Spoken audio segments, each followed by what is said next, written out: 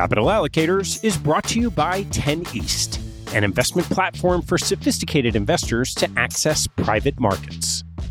10 East brings benefits of having your own family office without the cost and headaches of doing so. It's founded and led by Michael LaFell, former Deputy Executive Managing Member of Davidson Kempner. Michael and his investment team offer members the opportunity to co-invest by offering at their discretion. Michael and his team source, diligence, and commit material personal capital to each investment. The opportunities shared on the 10 East platform offer exposure to private credit, real estate, niche venture and private equity, and other idiosyncratic investments that typically aren't available through traditional channels. The principals have over a decade track record of investing in these types of exposures across more than 350 transactions. Post-investment, the 10 East team conducts ongoing monitoring and reporting, just as you'd expect from an institutional investment organization. I've known Michael for about a decade, and after becoming impressed by the quality of 10 East offerings, its research process, and high-quality investment team, I became an advisor to the organization and investor in multiple offerings. You can learn more and join me as a member at 10east.co. That's the number 10east.co. I want to take a break in the action to tell you about NetSuite by Oracle, helping businesses accelerate growth and run better with a suite of ERP, financial, CRM, and e-commerce products. Here are three numbers for you to remember: 36,000, 25, and 1. 36,000 is the number of businesses that have been upgraded to NetSuite by Oracle. NetSuite turns 25 years old this year. That's 25 years helping businesses do more with less, close their books in days, and drive down costs. And 1, because your business is one of a kind. Get a customized solution for all your KPIs in one efficient system with one source of truth. Manage risk, get reliable forecasts, and improve margins. Everything you need, all in one place. Right now, download NetSuite's popular KPI checklist designed to give you consistently excellent performance, absolutely free at netsuite.com/allocators. That's netsuite.com/allocators to get your own KPI checklist.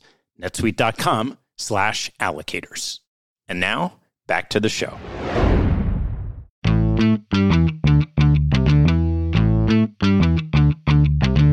Hello, I'm Ted Seides, and this is Capital Allocators. This show is an open exploration of the people and process behind capital allocation. Through conversations with leaders in the money game, we learn how these holders of the keys to the kingdom allocate their time and their capital. You can keep up to date by visiting capitalallocatorspodcast.com. My guest on today's show is Scott Malpass, the esteemed Vice President and Chief Investment Officer of Notre Dame, where he oversees the university's $12 billion endowment. Scott earned his BA and MBA degrees at Notre Dame and returned to South Bend at the ripe age of 26 following a brief stint on Wall Street. His track record for almost 30 years, as defined by both performance and impact, place him indisputably in rare company at the very top of the field. Among his many accolades, Scott received Institutional Investors Endowment Manager of the Year Award, Nakubo's Rodney H. Adams Award, and CIO Magazine's Lifetime Achievement Award.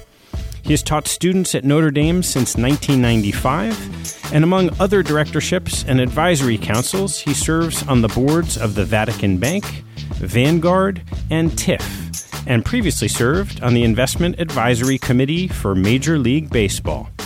In 2014, Scott became part of the founding group for Catholic Investment Services, Inc., a nonprofit that offers top-tier investment solutions to Catholic organizations nationally. Our conversation is a full-blown masterclass on endowment management, including the benefits of a long-tenured team, asset allocation frameworks, passive management, preparing for dislocations, the state of venture capital, sourcing, monitoring, and exiting managers, incremental process improvements, professional and personal development, and education and alignment across constituencies. It's hard not to be in awe of Scott's combination of humility, experience, and success. I'm quite sure you'll enjoy this show.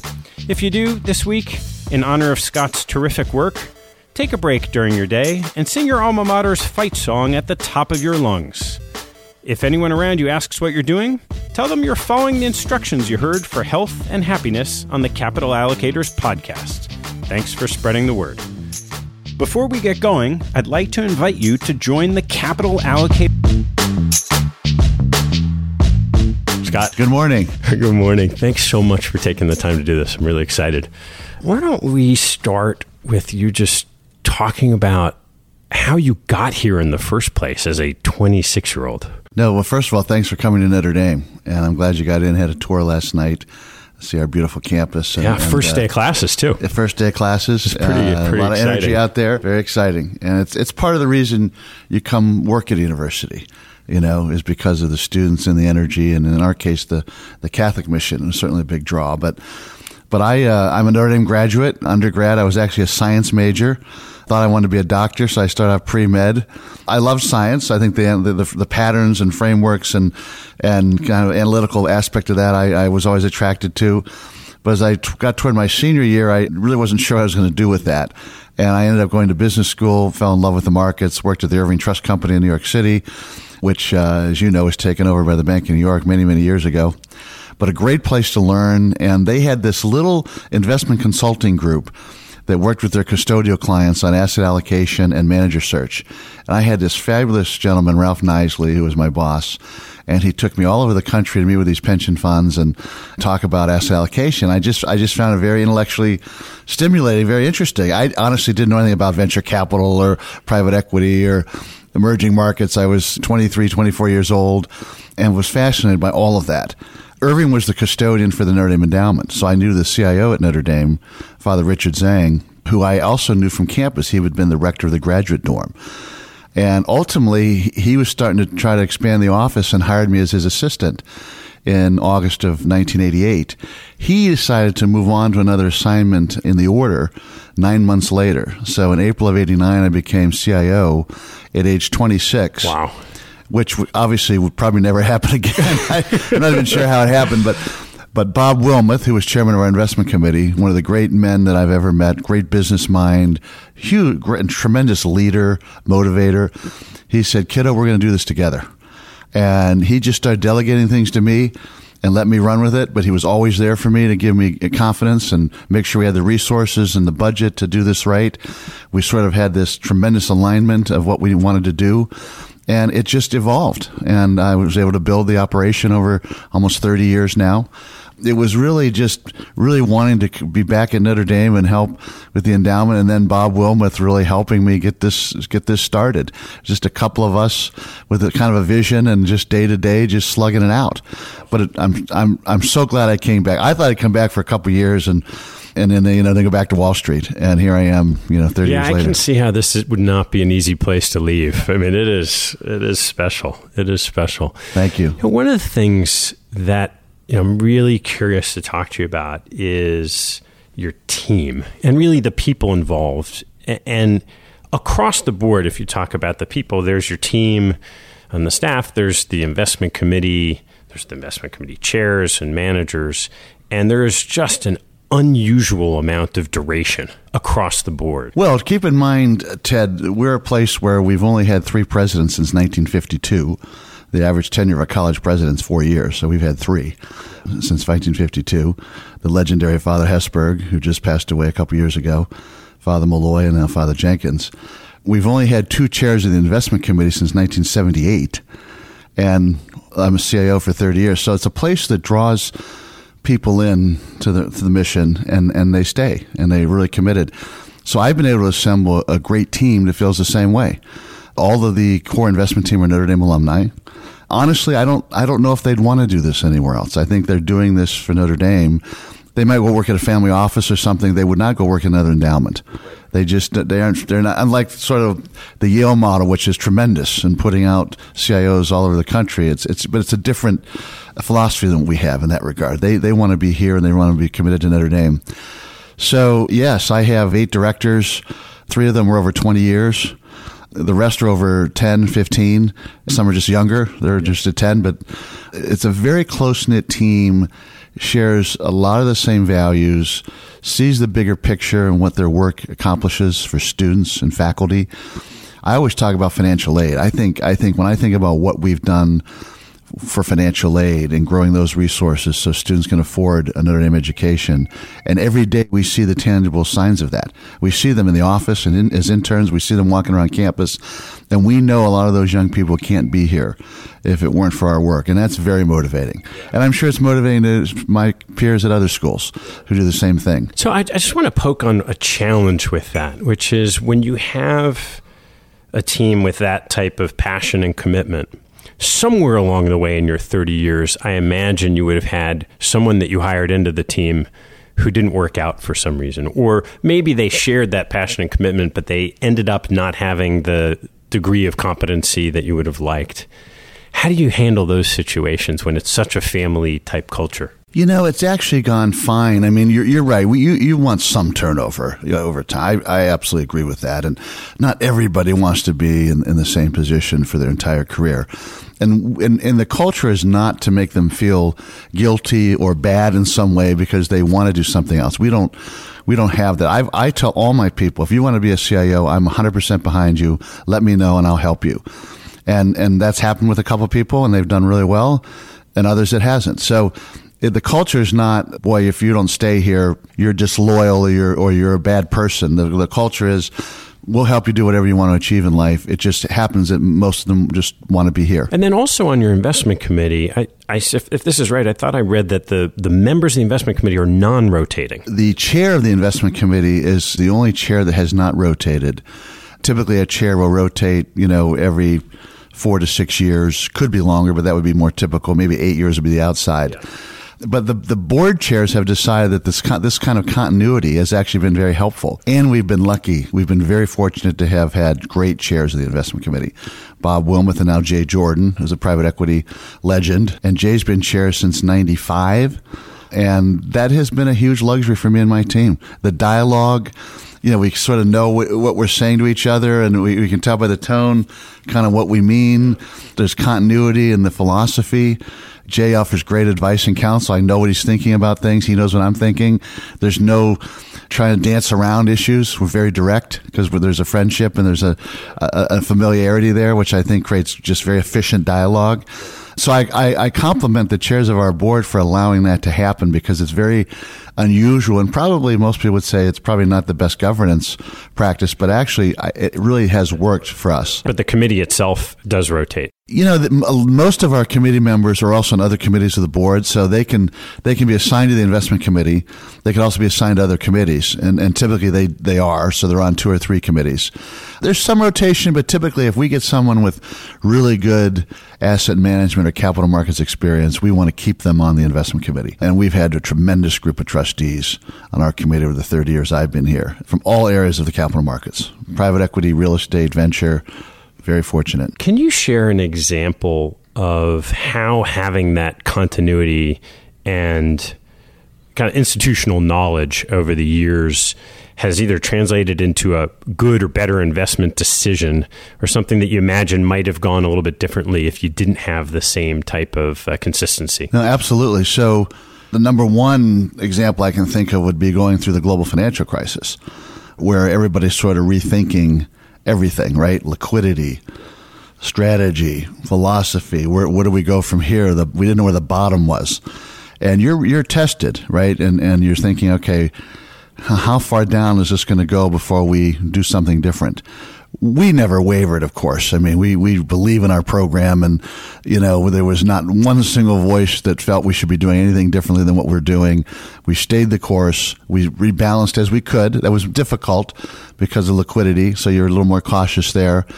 But we came out of that very well. I think we were the only endowment in the top 20 major endowment that did not cut endowment spending. We actually didn't cut. We had a flat year and then up again. So that was very unusual. So just that we were on the same page.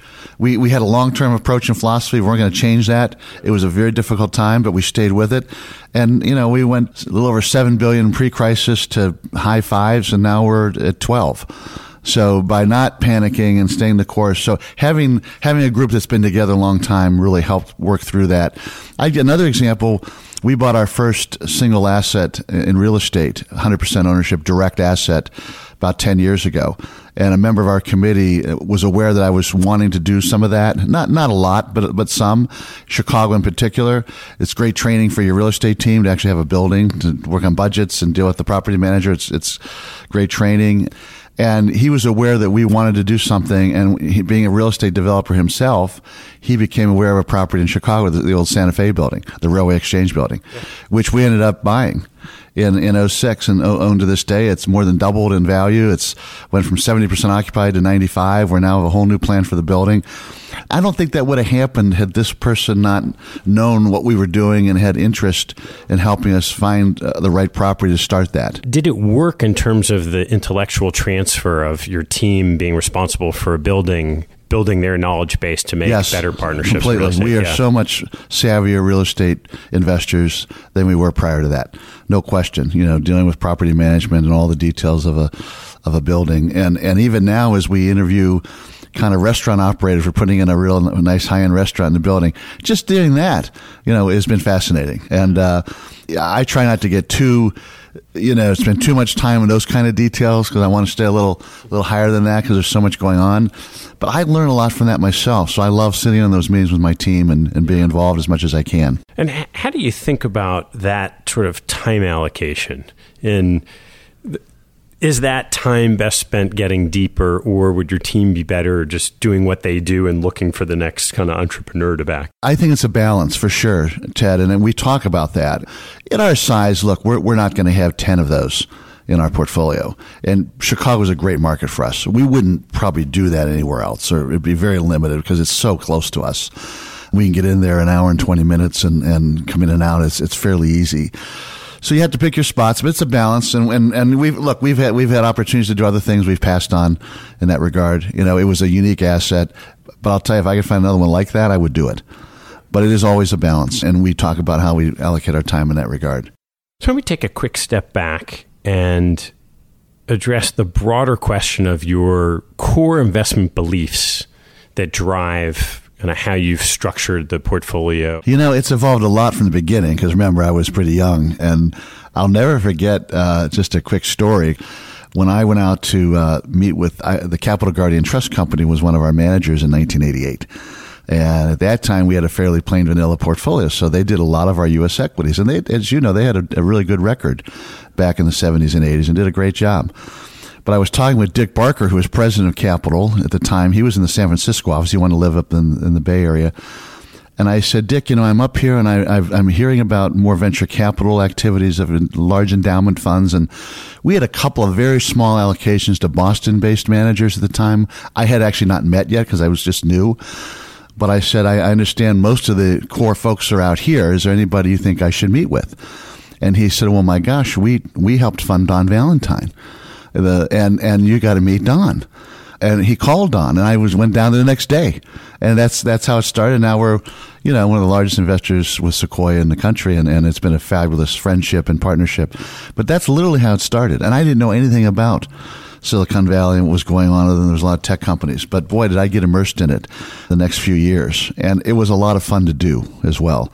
So, just the opportunity to start meeting some really smart, savvy people across all asset classes. And that was kind of how you started it. It's just, you get to meet this person, see what they have to say, meet the next person. I was at a point, when you're younger like that, I would meet almost anybody. I took meetings I would never take today. I'm sure you did the same thing. Happened. And it was just, but I learned. I tell my younger staff, you should do some of that. And I went to a lot of conferences and seminars and things that, again, I wouldn't do as much today because I don't think I get as much value today. But I did a lot of that then. Not speaking, just sitting and listening. And I think you have to be open-minded as you're still forming your philosophy and getting a sense of what quality looks like and skill and the patterns of success.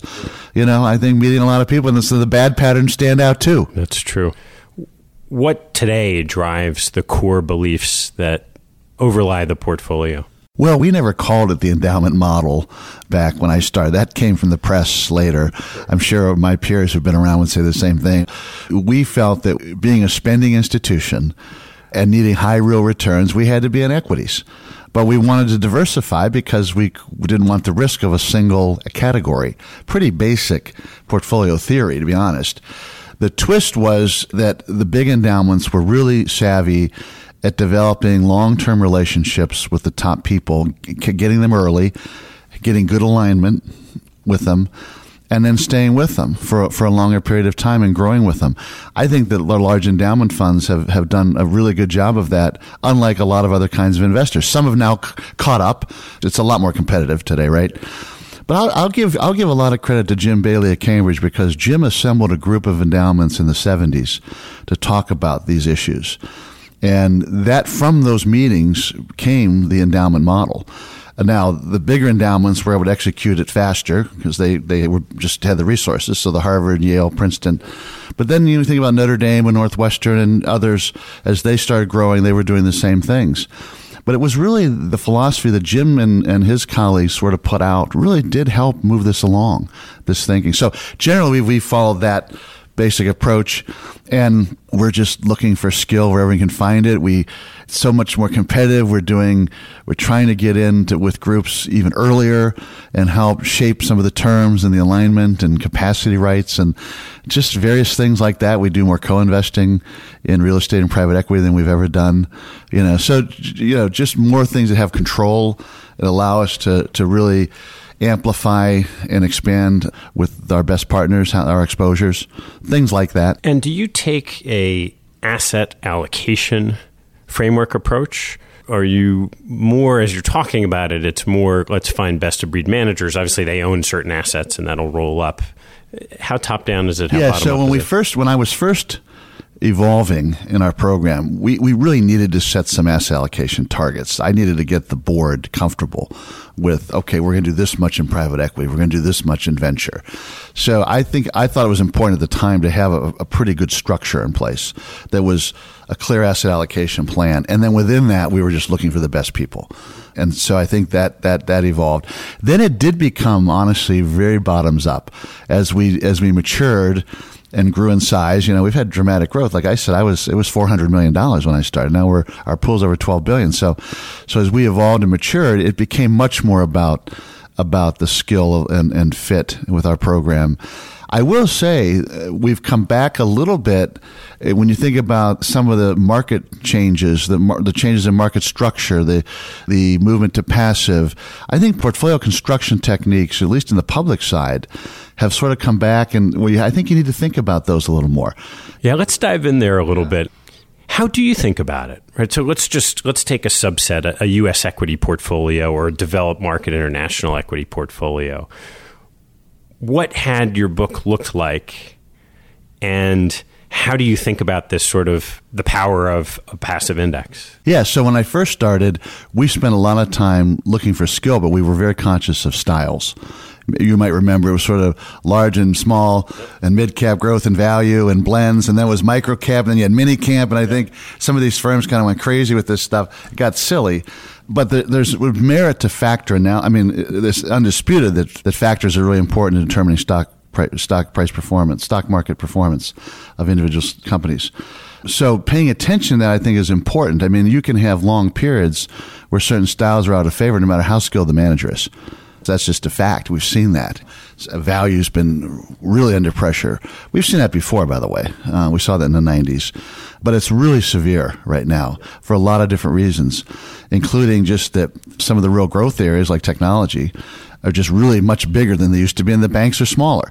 So I mean, there's been a lot of shifts in the sectors. There is a fundamental change in that these very large cap companies are still growing like crazy and getting market share, and that's at the expense of increasingly value. Yeah, I mean, if you look at the top 5 market cap companies in the S&P today versus 20 years ago, it's completely different, right? It's all technology.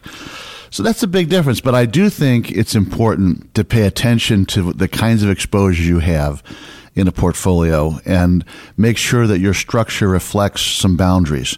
We're not willing to have 10 years where value's out of favor and we've got 90% value managers. That we just can't. We have too much to do here. I mean, sure, you say it's perpetual, but it's perpetual in many ways. But it's also we got to spend every year, and we're ambitious. And I can't take a 10-year period where I have all these managers underperform because their style's out of favor. That's not satisfactory. So I think having some boundaries there and understanding that's really important. And do you have views of what factors you'd like to tilt to? We do. We tend to stay fairly simplistic, though. I don't think getting too cute there is helpful. You really can't time most of them anyways. But I think having the right balance is important, knowing what you have, having some balance, making sure the big factors, are you're very aware of. Growth value, large, small. Yeah. You could throw in other things, but I think those are the big ones.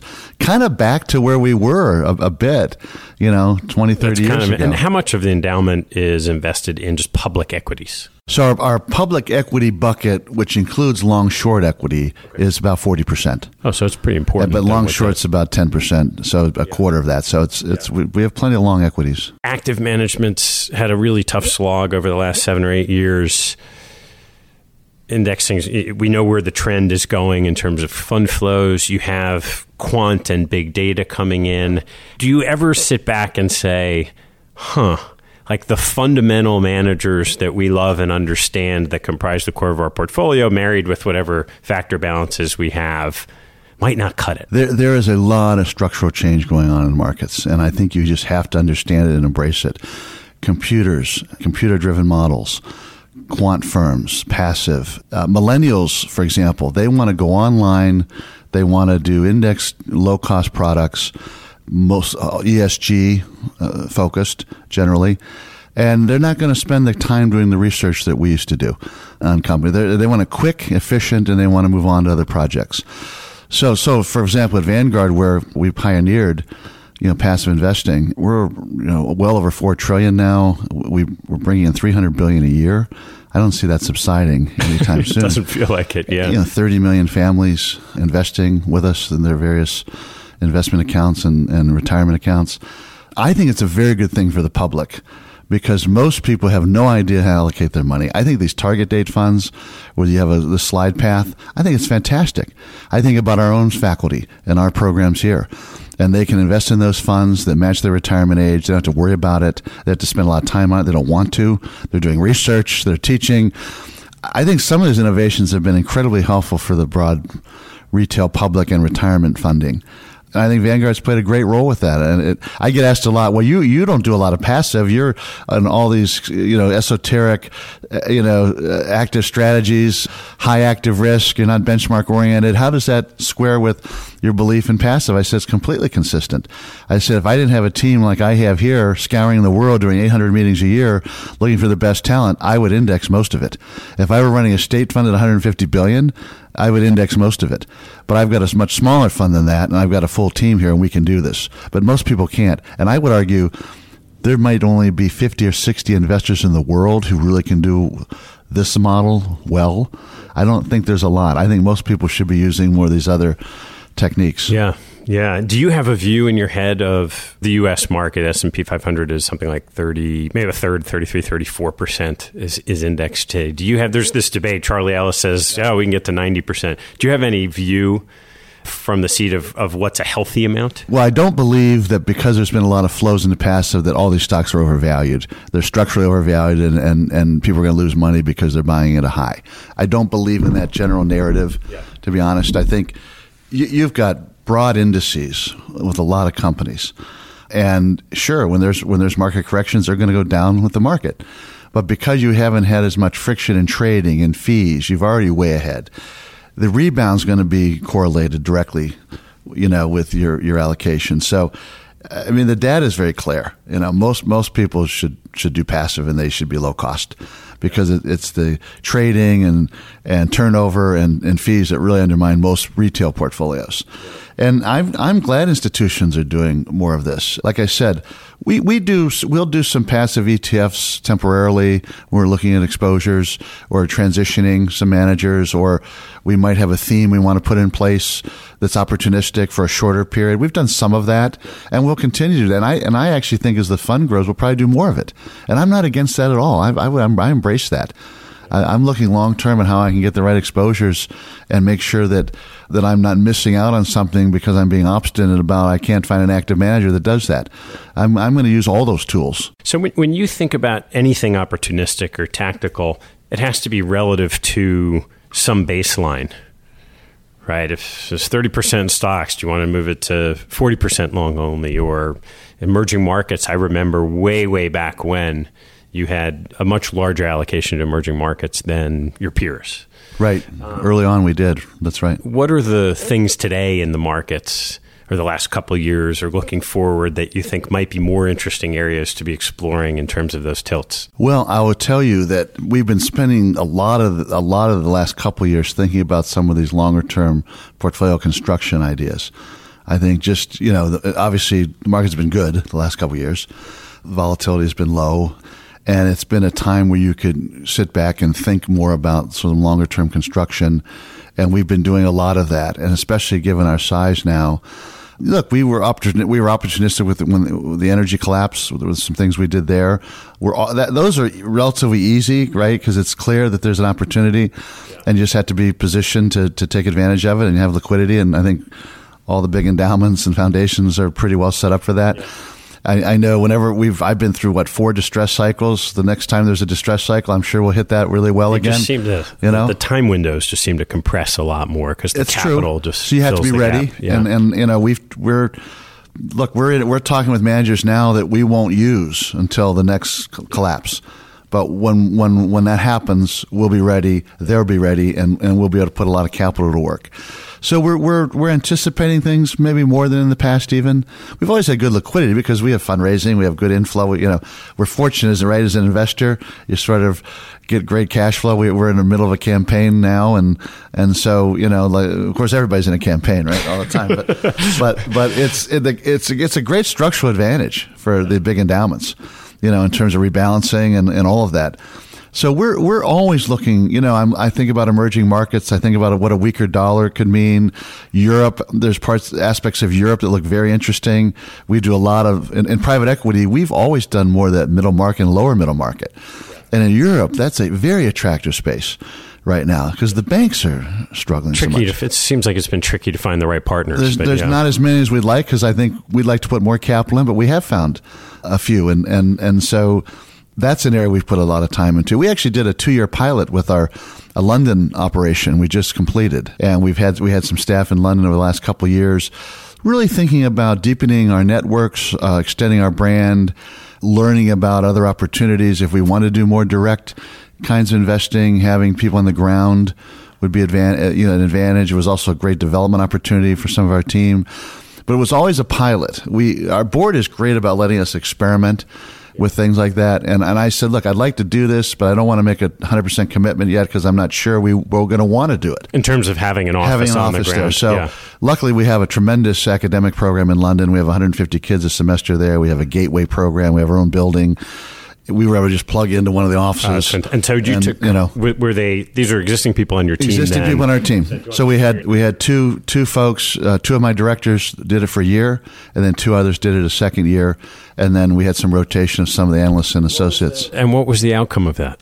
It was fascinating. I would do it again. It was incredibly accretive to our work, our mapping out of the money management community in Europe, our understanding of the European Union and the institutions. Of course, Brexit happened while we were there. That was interesting. We certainly didn't expect that. But just being on the ground there really helped us think through that as it occurred.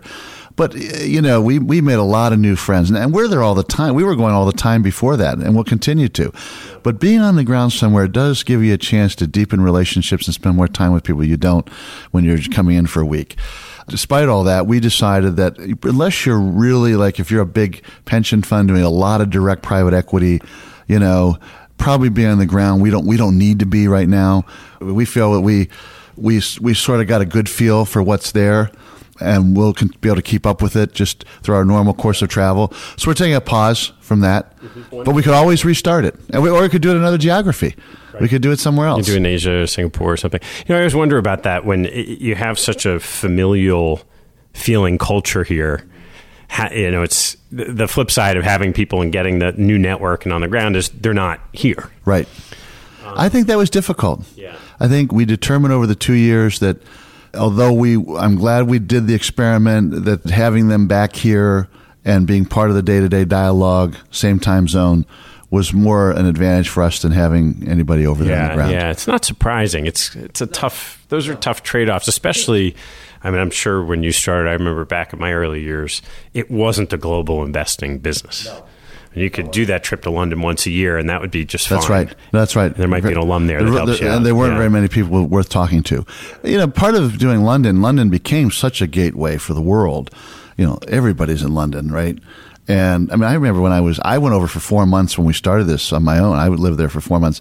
I was surprised how many of our Chinese partners were coming through London for various things. I met them more in London that 4 or 5 months than I did going to China. I mean, it's just incredible. So we'll see how that evolves with Brexit. You know, some people are pretty negative about what's going to happen in London because of Brexit. I have no idea. We'll see how it shakes out. But there's going to be change, but that happened sort of late in our time there, so that wasn't a big part of our thinking. So you went over yourself for 4 months. What did that do to your team here? Well, they were coming through, rotating through, doing their normal course of work. So I saw everybody, you know, throughout that period. I came back a couple of times. I had board meetings. I had to be back. So I say 4 months, but honestly, I was probably there like 2 months total, to be honest. So it was pretty short. Right. That makes sense. Talked about some of the things that you're looking at and opportunities. I'm really curious of your take on the pricing in the venture capital markets today. And that's a business that clearly for the endowments and other institutions, it's been super important to be with the right partners and be there for the long term. And it does feel like there's this self-fulfilling prophecy that when you're Sequoia and you have great returns, you seem to get the better deals, which allows you to get great returns. The entrepreneurs want to work with you. What do you do, if anything, differently when, you know, it sure feels like there's a lot of capital flooding into these companies across that ecosystem? Well, because I have a 30-year tenure, I've seen some of this behavior before. And so I'm always skeptical of some of these, you know, periods, late cycle, where there's, you know, a lot of froth and overpaying and so forth. You know, I think the data shows that 80+%, maybe 90% of unicorns don't make it, so I don't get too high and fired up. Is it really that many? It's a high percentage. Is that because in 2002, that's probably the only period of time where you had a lot of unicorns, right? Well, until now, yeah. So it's a high number. It's at least 80%, and so, you know, people say, "Oh gosh, you know, there's so much fragmentation now in the venture community, and there's so many people raising money, and there's so many more players." That's true. Capital is coming from a wider array of sources, search funds, little angel networks, no question about it. But if you really look at what are the companies that really become big and sustainable, every cycle, there's only 2 or 3. The Googles, you know, the Facebooks. There's only a couple. And those tend to be funded by the same people. So, yeah, more capital, wider arrays of sources of capital, you know, but still it's a small group doing the big transformational companies. Look, we're very conservative in our valuations. We report what our managers give us on our valuations. They're very conservative. They take huge discounts. They're 20, 30, 40%, depending on the company. If anything, you could argue that we've understated the values. So if you look at history, they've been understated, honestly. But that's okay. We'll get the value out of it when it's appropriate, and when it happens, when there's a liquidity event, we'll get our ownership, and we'll go from there. So yeah, there's been down rounds this time, and many venture holdings they were probably ahead of themselves, and they probably should be some down rounds. What do you think about the implications of all of this capital at those sort of different stages of private markets, where, you know, now you're reading more about how the number of public companies has been cut in half? And a lot of that is because I remember back when the venture company wasn't often cash flow positive when it went public. That's right. Yeah, so I think there's 4,000 less public companies today than there were 20 years, something like that. It's incredible. Who would have thought that, 10 years ago, that would happen? I don't see that changing. Unless there's some regulatory change or some other issue, that a structural change that would have caused people to think differently. There's just so much capital. Why would you want to be public? You can get financing. I mean, Uber, who's had their share of public relations challenges lately, but they could go get as much capital as they wanted, and so could a lot of other companies. So I don't see that changing anytime soon. So it's those are one of the structural changes I was alluding to that has made our job very different than what it was before. Yeah. Investors always talk about the issue of short-termism, particularly in the public markets. And I've just been stewing on this notion a little bit of that behavior is forced to be better in the private markets, right? You give your money to the venture capitalist, he has it for 10 years. Yes. They make whatever decisions they make about the companies, but because of the illiquidity, do you see that as you look through the venture capitalists to their portfolio companies that businessmen are making better decisions at all because they're still private? Yes, the answer is yes, but I do worry about short-termism in general as an investor. I think that is one of the biggest threats to high returns over the next 10, 20 years. I think financial media, social media. I worry about a next generation of people overseeing these kinds of funds having a very different time horizon than the folks who, for example, in my committee who oversaw it the last 30 years, who really thought long term. I'm not too worried about it at Notre Dame because I think we have that in our culture, but I'm seeing changes in other places, not necessarily the big endowments, but I get calls from all kinds of investors, looking for advice. And some of the way they frame questions shows me that they're thinking very short term, quarterly, annual results. Even this annual beauty contest of the big endowments that Bloomberg and some of the financial media they love to get those numbers as soon as they can. I don't really think about the 1 year numbers very much. I've got a long-term strategy, and you have to have snapshots periodically. You have to compare, and I get all that. But a lot of that's noise in terms of earning the kind of returns long-term that we want. So I really worry about short-termism. Warren Buffett is so great about cautioning people about that. And he always talked about the stock. He always talks about the stock market as being the transfer of money from the active to the patient, and that's so true. And so one of the things I keep preaching to my team is we got to make long-term decisions, and we got to keep our eye on the ball. It's hard though. Yeah. The world's pressures are very short-term today, culturally, in markets. It's very difficult. Let's dive a little bit into the manager selection process. It's such an important part of what drives the returns. How do you go about sourcing these managers? Yeah, so a lot of ways. I mean, we certainly get a lot of ideas from our current partners, no question. They're the smartest people in the markets we know, or we wouldn't be with them, right? So they're really good. We're always asking them for ideas. They tend to know other smart people in their space, especially as they evolve. So a lot of ideas from our managers. We also there's just a lot of friends of Notre Dame that we've met over the years, alumni, non-alumni, parents of kids, just different folks that we come into contact with. And I have a discipline where I sort of have a call list, and my staff does too, my senior staff does too. We just touch base with certain people periodically and say, what are you seeing? Which we'll be looking at? Is there anybody out there you think is of interest? And so we'll just try to follow up on that. And, a lot of the time there's nothing particularly new, but every now and then there's something very interesting. And you get one or two ideas a year from that. It's great. So I think you do have to be more entrepreneurial. Use the tools you have available. The public sources are now a commodity, and there's a lot of them. People forgot how to get on the phone and call people. I tell my students this. You guys, you got to get on the phone. Stop looking at that damn iPhone and get on the phone and call someone. That's where you're going to get ideas. I preach this so much in my class, and I think they get it. I think they start to get it, and I see it in their behavior as they start their careers. You're going to get ideas from smart, experienced people who've been around, not from looking online. The online can affirm things. It can develop the thesis. It could give you research, put the framework around it. But the best ideas, I haven't gotten one on good idea from the internet in my career. So once you've met these people, how much time do you spend with someone before you know if you want to make a decision? It varies a lot. I mean, sometimes you get because they're so well known and they're so experienced, and it's easy to check them out, or somebody in our network knows them well. It can be fairly efficient. It can be quick. We met some family office groups in Europe, for example, that were raising some funds, and they were taking outside money. And that was relatively quick because they were very well-known people with a long track record. And it was really the first time they were going outside. So there wasn't really an opportunity before. But those were easy. Sometimes it takes, many, many meetings. Maybe they're younger in the life cycle. You're still getting to know them. They're still getting to know themselves and their philosophy. You know this from your work. So you're looking for them to articulate a thesis that you can kind of hang your hat on, and sometimes hard for them to do that in a way that gets you excited, but you think they're good, so you want to stay with them, give them a chance, so you keep coming back.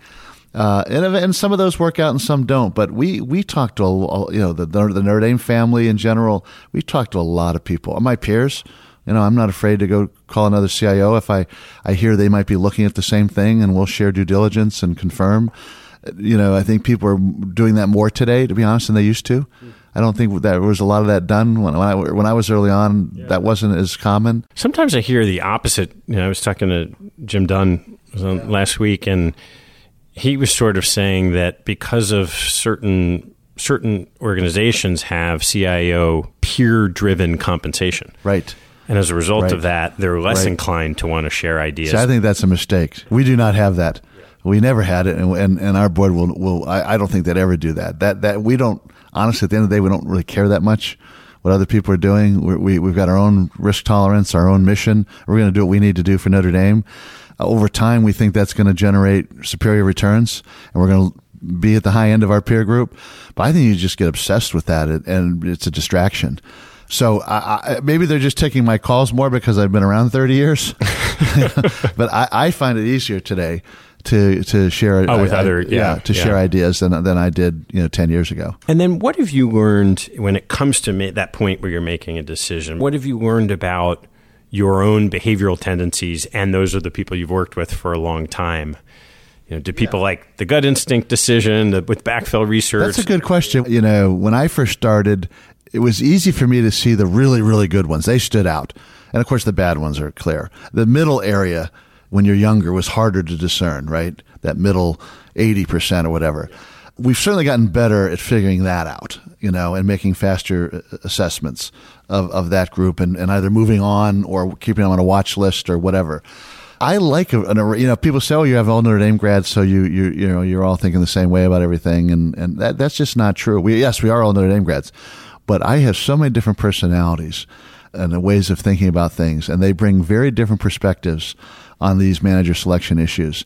So you have to have some common narrative, and you have some common criteria that you really have to hang your hat on. We have that, but we're also willing to, weigh different factors differently at times based on the asset class or the life cycle of the manager, and how mature they are. There's a lot of variables. You know this. I mean, there's a lot of variables. It's not an exact science. It's probably half and half. It's hard.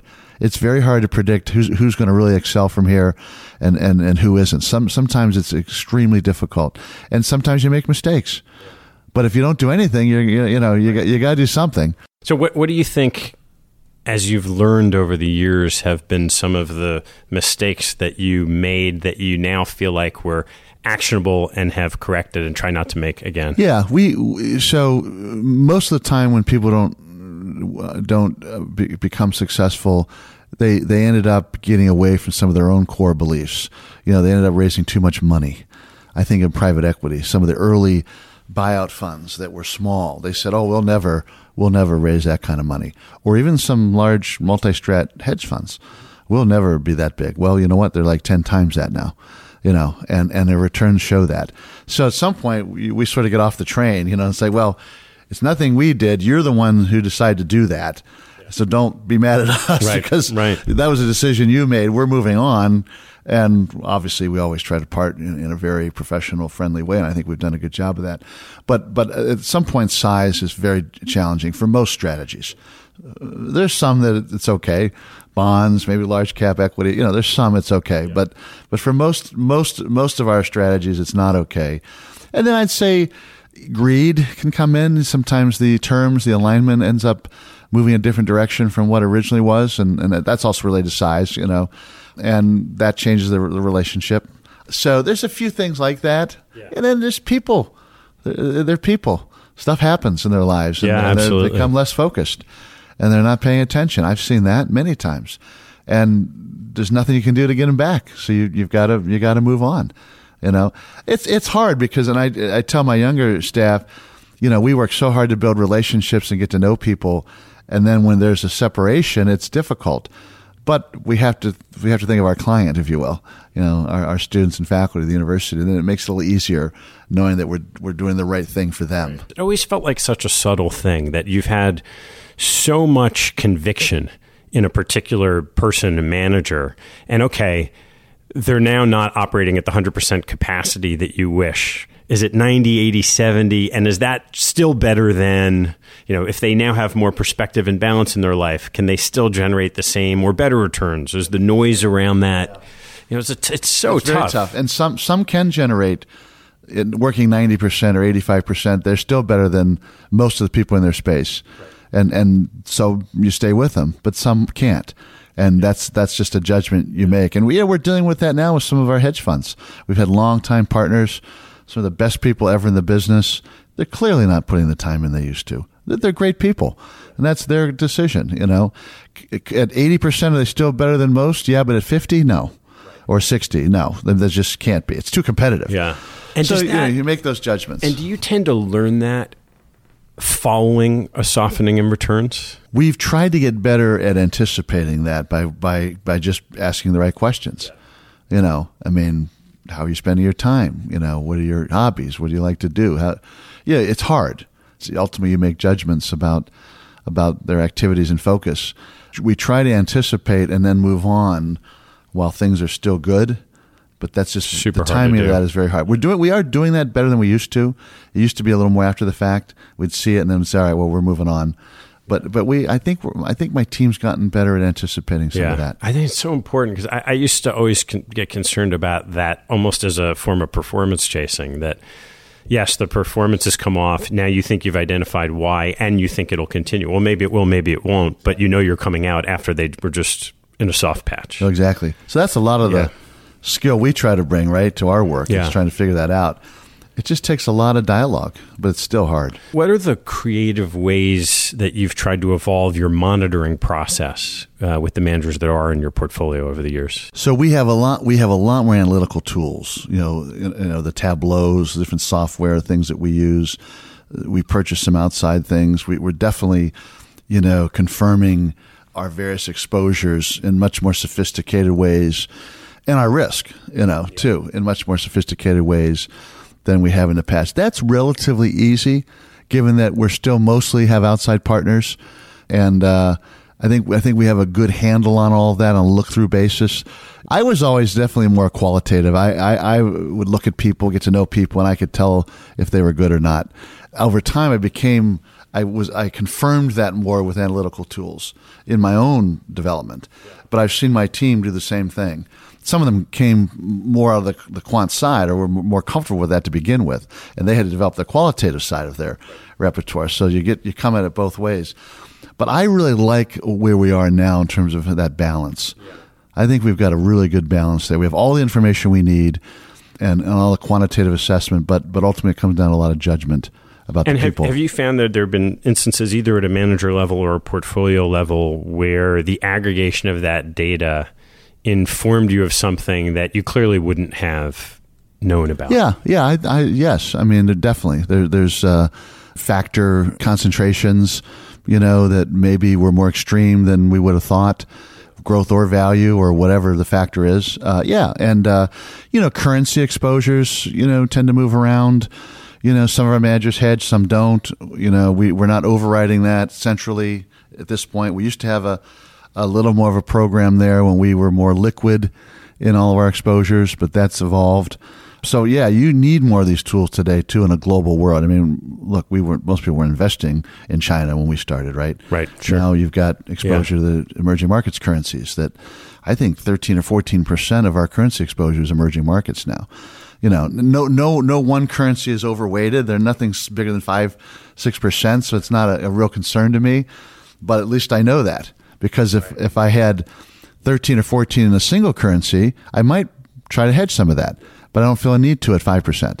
So all of that does factor into that makes portfolio a lot of sense. decisions. I was wondering if you could just, not needing to name names, but wax poetic about one of the managers in your portfolio in a way that maybe people would understand how special they are to you in terms of their fit in your portfolio. Well, we have a lot.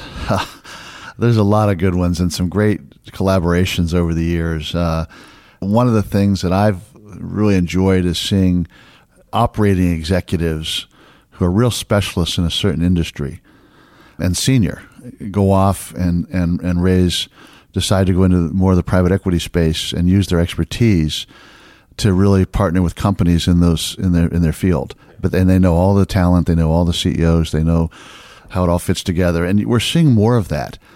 But collaborating with us on the structure of the fund, the alignment of terms, the size, that's fun for us because we know they're good. We know they're really good.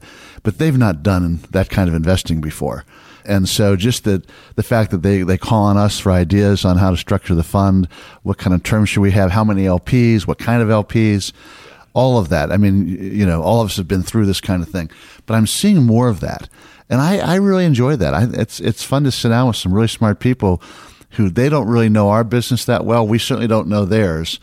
But to come together to do something really special is really fulfilling. Yeah. So we're seeing more of that in different sectors, whether it's consumer goods, healthcare, energy, definitely seeing more opportunities to partner with people in those ways. And that wasn't the case before. They'd show up with a pitch book and a fund. It was take it or leave it. There was no collaboration. It was like, you want in, or you don't kind of thing. And do you think they're finding you as one of a very small, you can imagine it's a couple of universities whose names, and that's just a result of having been in this seat. No, again, it'd be a handful of investors, and I'm sure there are others that are doing the same thing, where there's a tenure there, there's a staff there that's been around. They've seen a lot of models of this. I think about my private equity team. So on the private equity side, Mike Donovan, and his team, Tim Dozel and Brian Rona and those guys, they see so many patterns of success and failure, and a GP loves the idea of hearing about that, especially if they didn't come from the asset management business, right. which can be an advantage, right? They know their sector, they know the people. So we love that. There's a degree to which, as I'm sitting here listening to you, it almost feels like in a different context when you're talking to Warren Buffett, that you've been here so long and have done so many things right that you're in a position that you can do things, call it, I don't know if I'd say on the fringe, but the next interesting thing that not that many people could do or take the time to do. It's not sort of part of the core. So what would happen if you were tasked with, let's say, a $1 billion pool of cash to put to work today? Maybe you have a little staff, but not the kind of staff you have. How would you think about, even at a high level, structuring that similarly or probably quite differently from what you do here? So outside of Notre Dame, I'm helping somebody else. They got $1 billion. Yeah, and let's assume it's not a perpetual institution, but it's a long-term pool of capital with some liquidity needs. You have a pool of capital that would love to make $1 billion 6 cash, to 10%. What are you going to do? Yeah. So right now, we're today. We're given where we are in the cycle. I would be very cautious. I'd be very liquid. I would keep a higher percentage of cash than we would have now, that we do, because we have a full array of managers. I would layer into strategies as they became available that I thought were attractive. I wouldn't rush to put it to work. I'd get some basic things in place. Might even use some passive or some style passive indices, something like that, to just affect some exposures. But I would stay more liquid to start. As private equity opportunities became available that I thought were high level, I'd start getting involved. But then that'll take years. People ask me, I want to start a private equity program. How long is it going to take to get it? It's a decade, maybe more, but it's probably at least that, right? So I would be patient and cautious. I wouldn't day one just put it in everything, have some master plan and then just put it all in these various managers and asset classes. I would be very, very measured in putting that to work, especially where we are in the cycle. Now, I think that's a big part of it. This is early 2009. After a big drive, I'd probably start to be a little more aggressive. A couple of little sort of more subtle topics. One you touched on, kind of internal management, which may or may not be tied to co-investing. You talked about the real estate example early on. You mentioned co-investing. I know there are some other institutions similar to yours that say, nope, that changes the nature of the relationship with the GP. We're not going to participate in that. How have you thought about the benefits and drawbacks of doing more direct investment? Well, we're first of all, we're going to pick our spots. We're only going to do it where there's a real edge to doing it, and it only enhances our relationships. We're not going to do anything that's going to diminish or undermine key relationships. It's just that would be a huge negative overall. So we wouldn't even consider that. But look, we have a long-serving team with a lot of experience and knowledge. We have great partners. We should be able to use that in ways that others can't, people that don't have those advantages. We have permanent capital. We have a great institution. It's not going anywhere. We have a great board. We have alignment with our governance structure. So there should be advantages we have. We're sort of the ultimate long-term investor in many ways, right? And with tremendous advantages. And I think it'd be unfortunate if we didn't try to drive performance by taking advantage of more of that. So using our team and our history and our expertise and relationships, doing more directs, doing more co-investing, maybe having a bit of an in-house, even public portfolio based on various approaches, I think could be interesting and lower fee. And I mean, there's some advantages there, but it's all about, I don't get hung up. Some people get, we're going to do this and we're going to do half the funding and we're going to get really carried away. I don't think like that. I'd rather be a little more incremental in some of that, test it out, get comfortable, and then build on that. Sometimes we discard it then. There's been times where we went a direction very modestly, and then the markets changed or something happened, and we said, no, we're not doing that anymore. I remember a good example. At one point, it was very fashionable to want to buy a part of the GP or want to have an ownership stake or buy some of the cash flow of a hedge fund. We did one of those, and it's been fine. It's worked out. They're still a partner. It's been fine. But ultimately, I decided not to do that because I wanted to be thought of as independent in the market. I didn't want to feel like I didn't want other partners to feel I was somehow beholden to that firm in some way, or there was some conflict, and I wanted the relationship to be based purely on performance, not fee revenue. So we did one. We decided not to do it again. Could we look at it in a different way at some point? Sure. But right now, we don't feel that's part of our strategy. So that's an example. We sort of went down that road. Oh, let's try that. And maybe we'll like it, and maybe we'll do more of that. And we decided not to do it. What's the biggest current subject of debate in the office about an investment topic? Yeah. So all the geopolitical stuff, of course, is massive. And of course, we can't control any of that. So, we talk about it. What will we do in a crisis? What will we do if the market was down 20, 30%, those sort of scenarios? I think all major investors think about that. But that's, day to day, who knows? It's hard to predict. You're going to, at least you have a sense of what you do, but there's not much else to talk about. I think we're focused more on, okay, how can we drive our edge? What is our edge and how can we drive it? Thinking about maybe we have too many managers. Maybe we should have more concentration. Maybe we have more conviction. Probably an area we probably could do better at, bigger allocations to a fewer number of firms. The big endowments tend to have a lot of partners because they do so much private investing. But I think we're probably at the higher end of that. So that's something we talk about. More control activities, like I've been talking about, more ways to control the alignment. And maybe it's people younger in their life cycle. And it's just to pick on the first one. So is the debate about concentration, that's an easy concept for everyone to say, yeah, we should be more concentrated. Does the debate come in because you love your group of managers? Yes. So implementing that means we have to choose one son over the other, one daughter over the other daughter. Some of that. And then, look, to me, even though I went from managing $400 million to $12 billion, to me, $20 million is a lot of money. I mean, so, I've still got the old thinking, so maybe I should have done 50, but we did 30. I look at it, almost any private fund, how much can we afford to lose? I know that's probably too conservative, to be honest, because we do such a great job of getting the right people. But I do think of that. So we probably could be a little more aggressive there. But I've been saying this for 10 years, and it hasn't happened yet. Not yet. Well, one of the things that you've talked about at times is doing an annual offsite meeting to review what you've learned. And I was wondering if you could share what some of those lessons have been. I'll tell you, I have such a great team that thinks a lot beyond the numbers. maybe because it's more like a family office. So we do a couple of things. One, we do a very extensive investment retreat. We actually just do that on campus because if we're just going to be sitting in a room, we might as well do it here. It's a pretty beautiful place. So let's just focus. So we do 3 days every year. We just intensely review our portfolio and structures and think about other ideas. But then we do an offsite, which is a little more leadership, self-development. We do pick 3 or 4 key topics and have our younger staff do a presentation on, okay, what's the effect of Amazon on retail, renewable energy, and how's that evolved? Artificial intelligence. We might do a deep dive on some topic, and it's a great opportunity for the younger team to have that opportunity to present for an hour and a half on something. But a lot of the other time is sort of team building, self development. I bring in speakers. You want to help motivate people and keep them excited, help them evolve. We all need to evolve, right? If you don't think you need to evolve, you're already dead. You might as well hang it up because we have to evolve. I think I've done a pretty good job evolving myself in terms of there were certain things that I wouldn't have considered years ago that I find are very attractive today in terms of kinds of managers and approaches. The things we read to keep up with markets are very different today.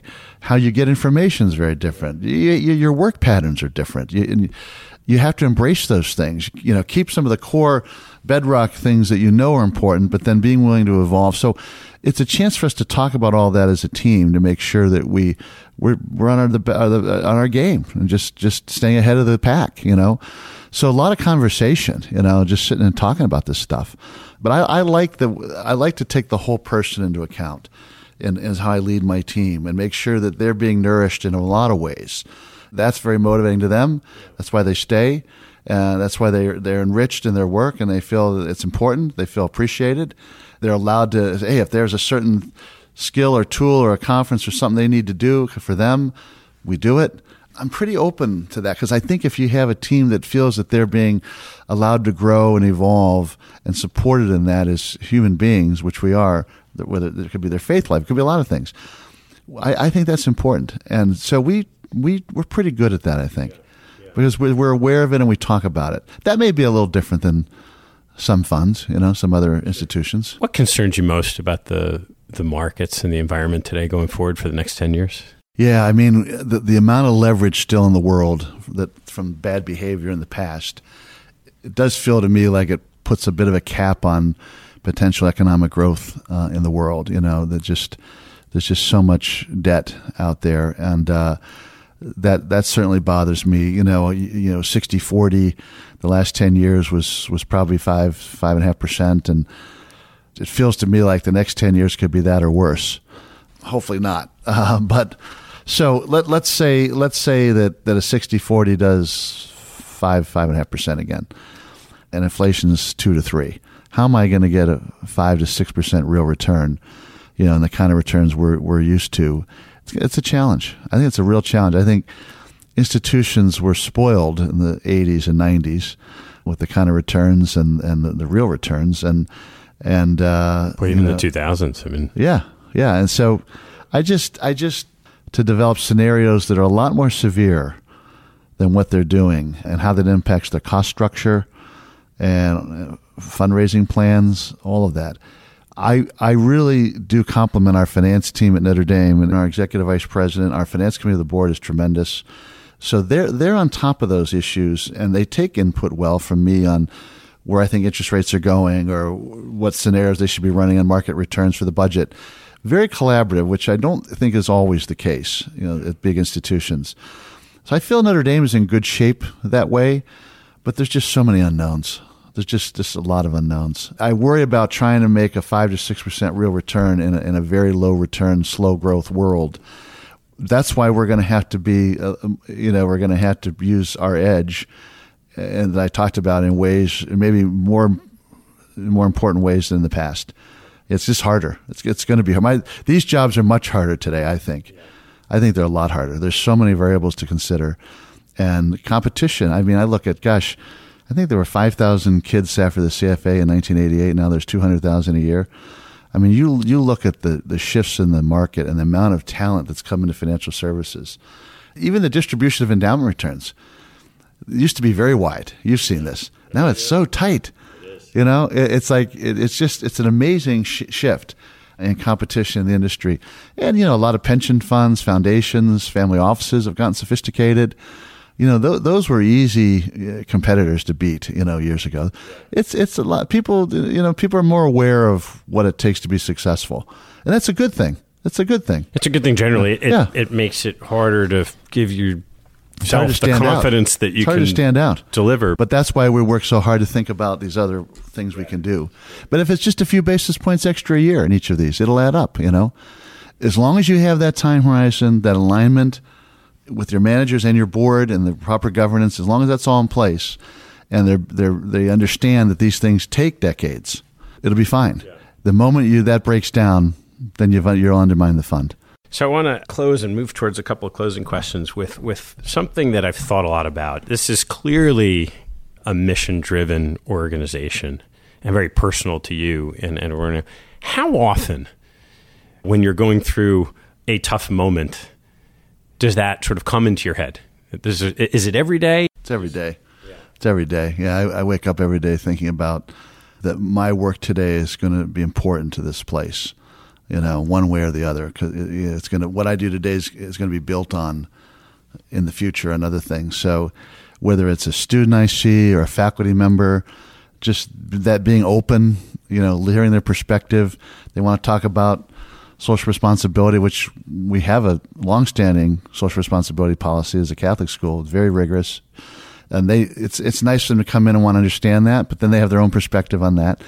But just being available and you know, look, we're busy, right? I travel a lot. I got a lot of meetings with managers, making time for that. But every one of those is important because we're a university and they need to understand, you know, how that all fits in. So just knowing that and taking those meetings and those half-hour conversations, you have to have that perspective. If you're not thinking that way, you won't take those.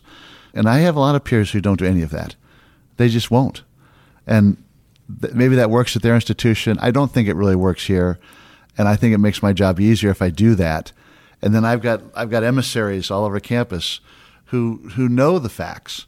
And then they can tell their dorm mates or their department colleagues, oh, I talked to Scott. Here's what they do here. You know, we'll get them in to speak to us. You know, there's a trust factor that I think that's really important there that I think we've developed. But you got to keep doing it because these students turn over every year. You get a new group in. I've got freshmen already setting up meetings, want to hear about our, you know, various policies. Yeah. Oh boy. I'm actually going to go speak. I try to every year, but it's not sometimes every other year. Just do a broad talk to the student body, whoever wants to come. But it has to be a student because I think it's important they have that opportunity and they can ask questions. So I try to be available. Fantastic, yeah. You know, you don't always agree on everything, but that's okay. So I want to turn to some closing questions. But before I do, I have a selfish question for you, which is I know that you're on the advisory board for Major League Baseball's. Well, they disbanded that. Oh, they did? Yeah, they started. So Dave Swenson was on that, yeah. And a few others. And the owners wanted a group they could use to bounce ideas off of and get a structure going. That happened, and then they hired a full-time advisor. Oh, okay. So I think that they're in a much better place. So they actually disbanded that. So, but it was fun. I'm a huge baseball fan, so I thought that'd be a fun thing. All right, so a couple of closing questions. What is your favorite thing to do that is a complete waste of time? Oh, my God. That's not one I thought of. Favorite thing to do is a complete waste of time. I might have to think about that. What have other people said? There's a range of responses. I don't think there's I can't think of anything. I have a lot of favorite things to do, but I don't consider them a complete waste of time. That's fine. All right, let's move on. What was your favorite sports moment, either as a participant or a fan? I have a feeling of where they go. There's been a lot. I'd have to say the championship season in 1988 was my first year back working. Yeah. And the build-up to the Miami Hurricanes were sort of the king of college football in the 80s. And the way that we beat them here in 1988, when I think is one of the great college football games in history, Lou Holtz versus Jimmy Johnson, and it was every player that started on both sides was drafted in the NFL. That was a hell of a college football game, and we were fortunate to come out on top and win the title then. That was probably the best sports moment, if I had to pick one. That's great. Yeah. What phrase did your mother or father repeat to you over and over again that most stuck with you? You know, they were really good at getting us a sense of work ethic. I don't know if it was a phrase. It was more of a philosophy that, you know, we had summer jobs. I had a paper route. I worked in a plant, 120 degrees, and when you do that, you want to go to school. So they were very good about making sure we had a work ethic, that we had to provide for ourselves, that we always worked, and it was great. We met a lot of great people, and you had your own money. And I remember I bought a bike, you know, at 12 years old, and just that sense of self accountability, and always supportive. But I don't know if it was a phrase, but it was definitely a philosophy. Yeah. Of you got to work, you know, and take care of yourself. What are you most proud of? I'm most proud of the way Notre Dame's advanced over the last 30 years I've been here. The team I've brought in, you know, I look at some tremendous facilities that are opening this fall. And I looked at a little map our facilities people showed me. Almost half of the campus has been built in the last 30 years in terms of square footage. Some amazing world-class facilities and programs. So I'm just very proud to see Notre Dame, my school, doing so well academically, having a real presence in the global dialogue on important issues. Our kids having amazing student experiences. My gosh, I think we had 7 international programs when I was here. We have 45 programs in 25 countries. I mean, it's incredible. 2/3 of our kids spend time overseas while they're here. Languages, you know, everything. But the team I've worked with is so superb, such great people. Watching them evolve, my team in the investment office, watching them go through life and get married and have kids, and all of that has just been so rewarding. And you know, I'll say, to work with great leadership, you know, Father Hesburgh and I were very close. He always thought the endowment was so important. He said, you know, he would, every time we hit $1 billion, he would call me for dinner. He said, we've got to celebrate. And I remember when he started, it was $7 million in 1952. So $1 billion to him was like unheard of. And then it was 2, then it was 3. But I had dinner with him and Father Joyce as executive vice president when he was alive, but then Ted for many years. And even after the crisis, we'd already celebrated one milestone, then we came back. He goes, we'll celebrate it again. And he just loved that. And I have to say, that was very motivating. The importance of the endowment to the life of the university. Because I know when he became president in 1952, they asked him how he was going to make Notre Dame a great university. And he said, well, one of the things is, if you look at the best schools today, they have the biggest endowment funds. So we've really got to grow our financial resources. And it was something he just really pounded the drum on for 50 years. And then the leadership since then is just tremendous, you know. But Ted, for the endowment, Ted was, in my early days too, being a younger person, and just the motivation that the legendary Father Hesburgh brought to me, because we thought he was a rock star. You know, he chaired the Civil Rights Commission. He could pick up the phone and talk to any president, the Pope. He could talk to anybody, you know, and get stuff done. He was extraordinary. That was pretty heady stuff for a younger guy, you know. What do you fear most? Well, I fear that we have such bad leadership in the world today. It's hard for me to point to really great examples of leadership at any level. I think Pope Francis provides that in the Catholic world, in the faith-based world, in an international way. But there's some CEOs that are tremendous leaders. But boy, it's really hard to look around the world today and find really great examples of leadership. I worry about, and why aren't more of our best talents going into real leadership positions in our government? You know, feels like we just need to develop a culture again where those things are really important. I mean, there was a generations that thought that was the highest calling. I don't see that today. I talk to our young people. Yes, some of them want to be in politics, but most of them don't.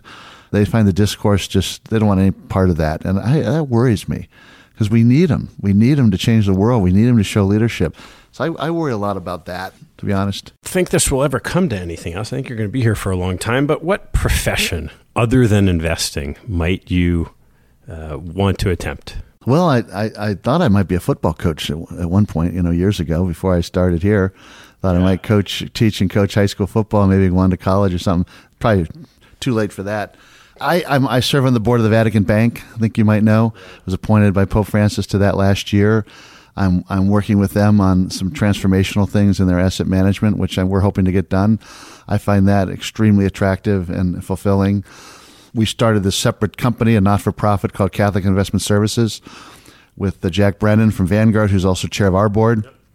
We're trying to build that. We have a great staff there. My team is involved in helping get managers to be part of the program. But I think, when you think about 4,000 Catholic charities in the U.S., about $150 billion aggregate dollars, most of it not particularly well managed, and this is a problem across all faiths, I just felt there's something I could do to help with that.